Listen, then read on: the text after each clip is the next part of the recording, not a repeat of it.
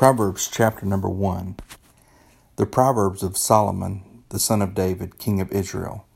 To know wisdom and instruction, to perceive the words of understanding, to receive the instruction of wisdom, justice, and judgment, and equity, to give subtlety to the simple, to the young man knowledge and discretion. A wise man will hear, and will increase learning, and a man of understanding shall attain unto wise counsels. To understand a proverb and the interpretation, the words of the wise and their dark sayings. The fear of the Lord is the beginning of knowledge, but fools despise wisdom and instruction.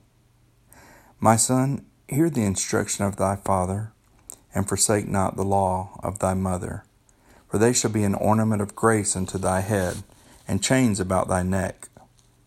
My son, if sinners entice thee, consent thou not. If they say, Come with us, let us lay wait for blood. Let us lurk privily for the innocent without cause.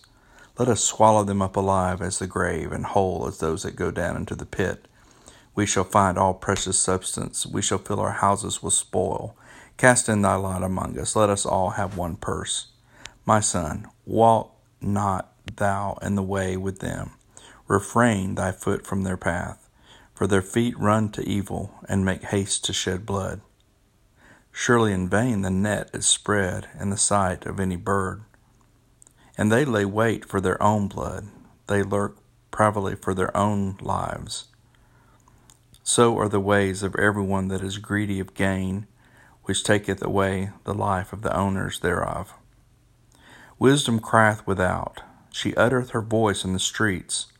She crieth in the chief place of concourse, in the openings of the gates. In the city she uttereth her words, saying, How long, ye simple ones, will ye love simplicity? And the scorners delight in their scorning, and fools hate knowledge. Turn you at my reproof. Behold, I will pour out my spirit unto you. I will make known my words unto you. Because I have called, and ye have refused. I have stretched out my hand, and no man regarded. But ye have set at naught all my counsel, and would none of my reproof. I will also laugh at your calamity. I will mock when your fear cometh. When your fear cometh as desolation, and your desolation cometh as a whirlwind, when distress and anguish cometh upon you. Then shall they call upon me, but I will not answer. Then shall they seek me early, but they shall not find me. For that they hated knowledge, and did not choose the fear of the Lord. They would none of my counsel. They despised all my reproof. Therefore shall they eat the fruit of their own way, and be filled with their own devices. For the turning away of the simple shall slay them, and the prosperity of fools shall destroy them. But whoso hearkeneth unto me shall dwell safely, and shall be quiet from fear of evil.